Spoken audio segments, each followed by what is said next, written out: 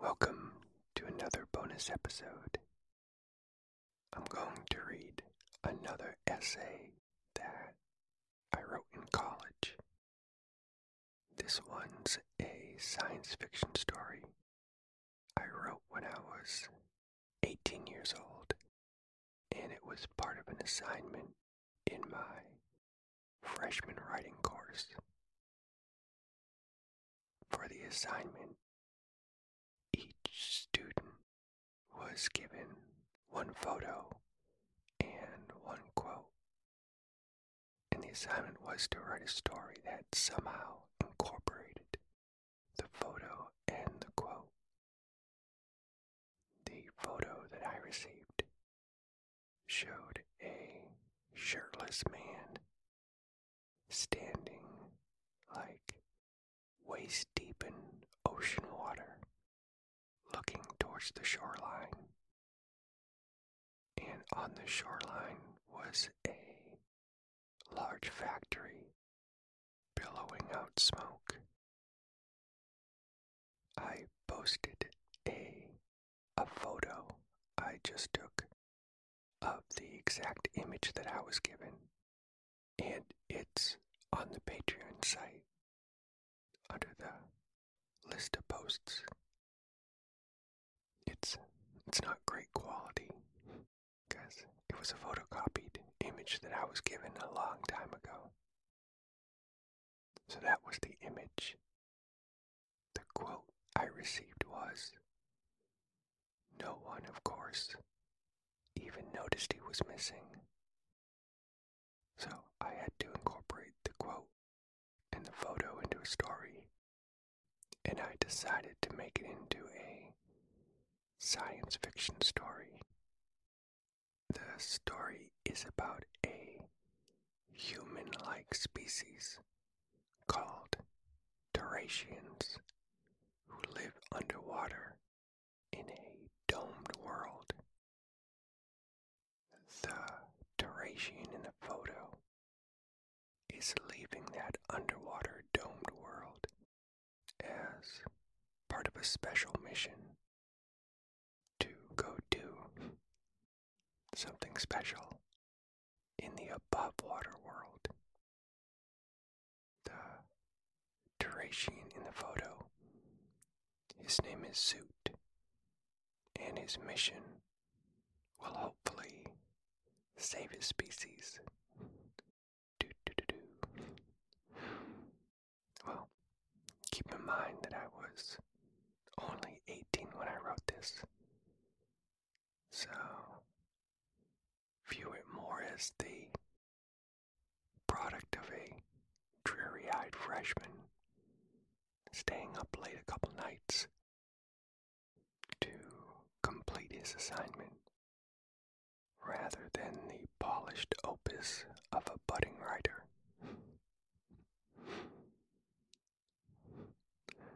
Alright, here we go. The title of the story is Chemical XX-88. They all sat there in the dead silence, staring at each other across the large octagonal table. There were tall, multicolored fiberglass charts and maps built into the walls of the spacious room, and lights that lit them up from behind. The dark blue carpet looked new and untrampled, stretching from wall to wall. The black octagonal table shone like marble. Each one of the 8 members sitting around it had several pieces of typed paper in front of them. The 8 men looked grave and serious, which was accentuated more by the dim lighting. Their black cloaks seemed to correspond with the dense atmosphere that clung around them. One of the men was wearing a white cloak. He placed his outstretched hands on the coldness of the table and rose slowly. He looked down as if staring into the void of the deep black table, raised his head and spoke.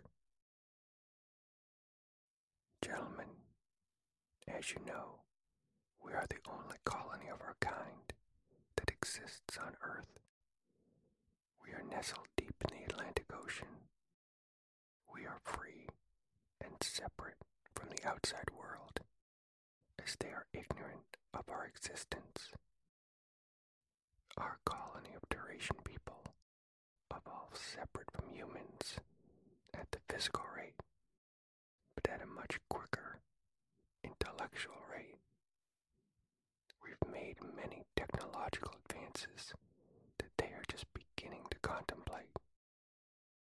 These advances have always kept us many steps ahead of them, allowing us to consistently avert any means with which they could detect our Terrat colony. Their lower level of intelligence has been shown through their uses of nuclear weapons, dealings with world hunger, destruction of animal species, overpopulation, and general bedlam that they've thrown themselves in. Our life here has advanced so successfully because we are absent of blunders like theirs, and we know only peace and prosperity. Our life down here must never mix with the life up there because of obvious, catastrophic results. He lowers his head, staring again into the black void of the table as a thick, silent air swirls around his head. He raises his head and stares into the soft glow of the hanging light fixture above the table. His eyes slowly sweep across the table, glancing around into 7 pairs of eyes attached to expressionless faces. He continues, "But now we have a problem. The dome that lies between our colony and the harshness of the dark blue ocean is weakening. Scientifically, it shouldn't be, for we've made it 1,000-fold stronger than it need to be to stand pressure and time. But neither one of those are the problem. It is in its chemical component. There is some kind of chemical that is in the water which has never been there before, and naturally, it doesn't belong there. Our scientists have concluded that this new chemical, code-named XX-88, has been formulated by humans. From the Saurians, our special overworld research team that once every 2 years sends out a small task force to check out human development. We know of the latest human accomplishments. Some theories have suggested that it is the component of some new warfare weapon of theirs, possibly nuclear. We do have some trace elements of the chemical in our laboratories. What we need, though, is this chemical substance in its complete form. If this chemical continues to proliferate into the water, it can eventually destroy our colony. Once we have the chemical in its whole form, we can easily formulate a co-evasive chemical that would just filter out into our surrounding ocean and would render chemical XX-88 inactive. He shuffles through some papers in front of him until finding one with a photograph paperclip to it. He holds it up and continues speaking. One of our Saurian task force members has been chosen for this assignment. His name is Commander Zoot. He's the best Saurian available. His mission is to go up to the overworld and bring back a whole sample of chemical XX-88. The risk is large, but we have no choice. Commander Suit is the best in his specialized field. He's confident, bright, capable, and eager. We should have little to worry about, except time.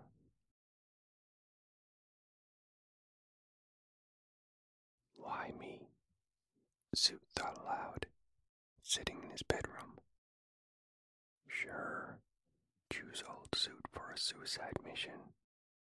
Why don't I just kill myself now and save them the time? He let out a big sigh and finished putting on his chromium silver boots. Once done, he continued to sit there on the edge of his bed and stare out the window. His eyes reflected the ice blue hue that shone off the city. What bothered him most was that no one was to know of his absence, especially his family and friends. They were afraid of any kind of unnecessary worry or panic that it could cause. Oh yeah, he mumbled into the air. No problem. Just go up to the overworld and bring back some sample of some XX-88 gunk. The words echoed in his head. For all they care, that could be a component of a warhead to one of those insane human ICBM missiles. Suit stood up and walked over to the open window, leaned his head out, and took in a deep breath. The refreshing, cool air filled his lungs. That was the one thing he'd always taken for granted, the fresh air of the Terratian colony. The first time he had gone to the overworld, he had gagged on the air. The memory was permanently imprinted on his mind, like a groove on a record. He remembered surfacing from the water, looking straight ahead, and seeing a large factory pumping out what looked like billowing clouds of smog. He knew he would miss the cleanliness and familiarity of his own city. There were some aspects of his job he loved, such as telling of all the cities he had seen that were not accessible at the Asterlight Library. Every Terran knew what the overworld was like through pictures and books contained in the Asterlight Library, but to experience it was totally different. Oh, but wait, Suit better hurry. They were waiting for him in Section T4. Sure enough, back in Section T4, they were wondering what was taking him so long. He was already 15 minutes late. They had prepared everything for him. Civilian clothing, human money, a map of his designated area, an XX-88 Hector. It gives the proximity and coordinates of the chemical that contains the same subatomic particles as those found on the dome, and an aquavette which would transport Suit to his land destination. The double doors across the room flew open, and Suit appeared. They quickly prepared him. No one spoke, for everyone knew time was of the essence. Suit climbed into the aquavette and harnessed himself in. The large wall in front of him slid up, revealing another chamber with more water. Suit closed the top capsule door and slowly drove the aquavette into the exit chamber. The large wall behind him closed shut, and another wall in front of him opened up. Water gushed all around him, submerging the aquavit completely with glistening blue water. He sat there and wondered how people would react to his absence. But then he remembered that no one, of course, would even notice he was missing. Suit sped out of the exit chamber and into the darkness of the deep blue ocean. He examined himself. Blue jeans, a red plaid shirt, and white Nike tennis shoes. Thank goodness they specialize in research and not in fashion, Suit mused. He felt for his wallet, found it in his back pocket and went through it. His ID read, Lester Garnby, age 34. They sure pick some winner names. He sneered aloud. He flipped the wallet over and eagerly opened it lengthwise. $100, that's all. Cheap bums. They anticipated his return within 24 hours, but still, how'd they expect him to have any fun on a measly $100? He checked to see where his coordinates were taking him. Looking at his map, it appeared to be a place named Cape Cod. Great. Sounds like an oversized fish market. Suit mumbled under his breath. He stared ahead, out into the vast blue ocean, as the water sped by his windshield.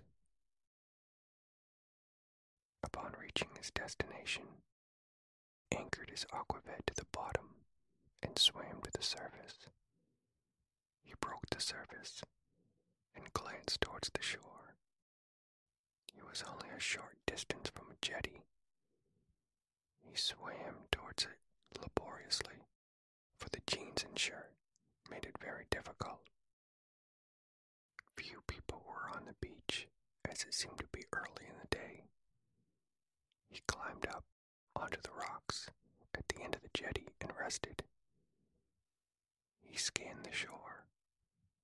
No one had seen him. Good. I guess that's why I'm the best, he boasted to himself. On the shore, a young boy watched the fully dressed stranger pull himself out of the water and sit down on the jetty's rocks. He buried his feet further into the sand as he peered at his mother, playing with his little sister at the water's edge. He swung his eyes back to the strange man on the jetty. It was hard to see him distinctively, but it appeared that the man was wearing jeans with a very ugly plaid shirt. Someone, the boy chuckled to himself, should fill this guy in on how to dress himself. The boy looked all around the beach. He seemed to be the only one noticing the strange man. The man was now walking jauntily across the jetty towards the shore, then walked up and disappeared into the parking lot. Swimming with clothes on. Peculiar, the boy thought. But as the theme song of his favorite TV show said, different strokes for different folks.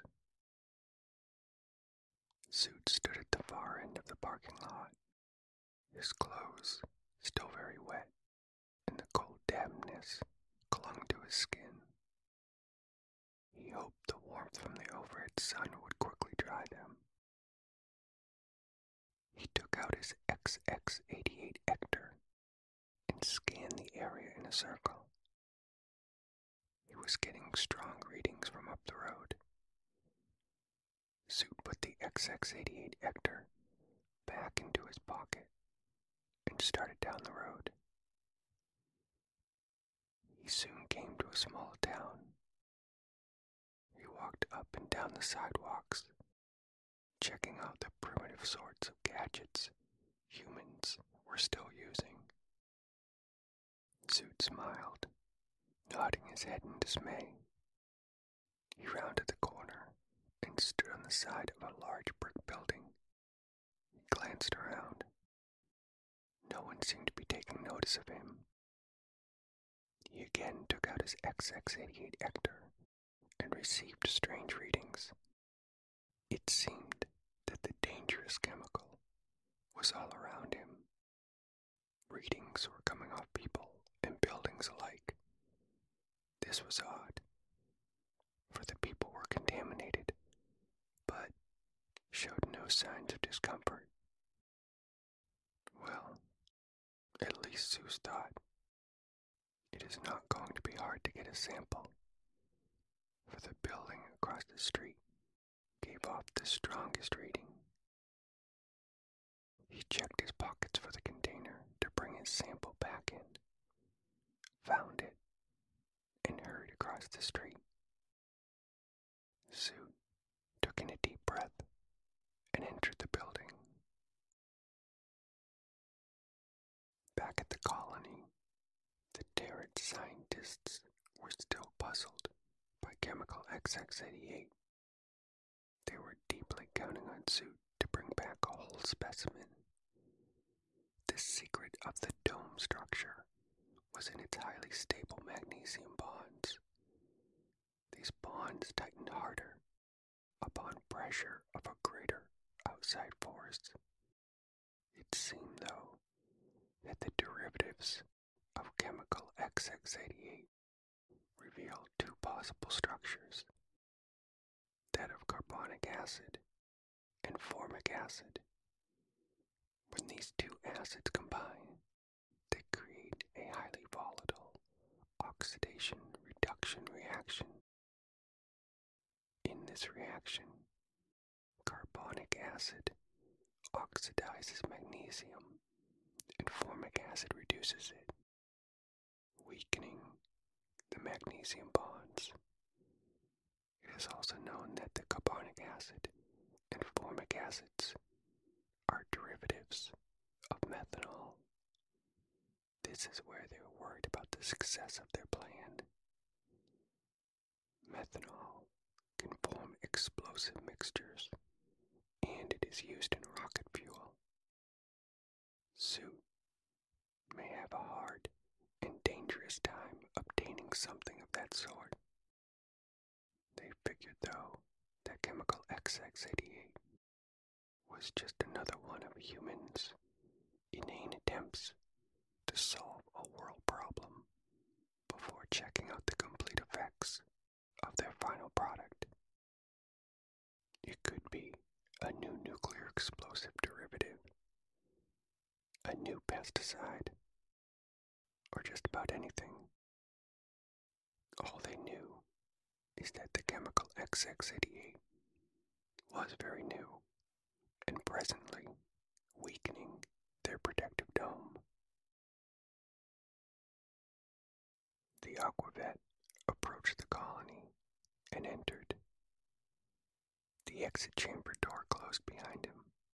The excitement filled the air as the scientists and researchers stood around the Aquavet. Suit opened the top capsule door and clambered out.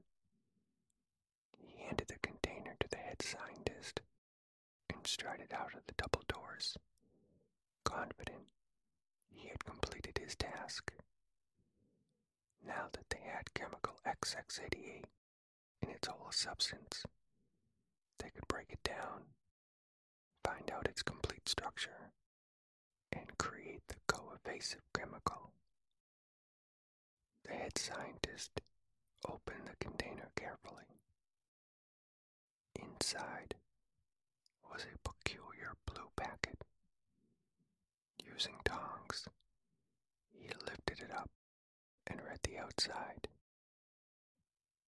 NutraSweet.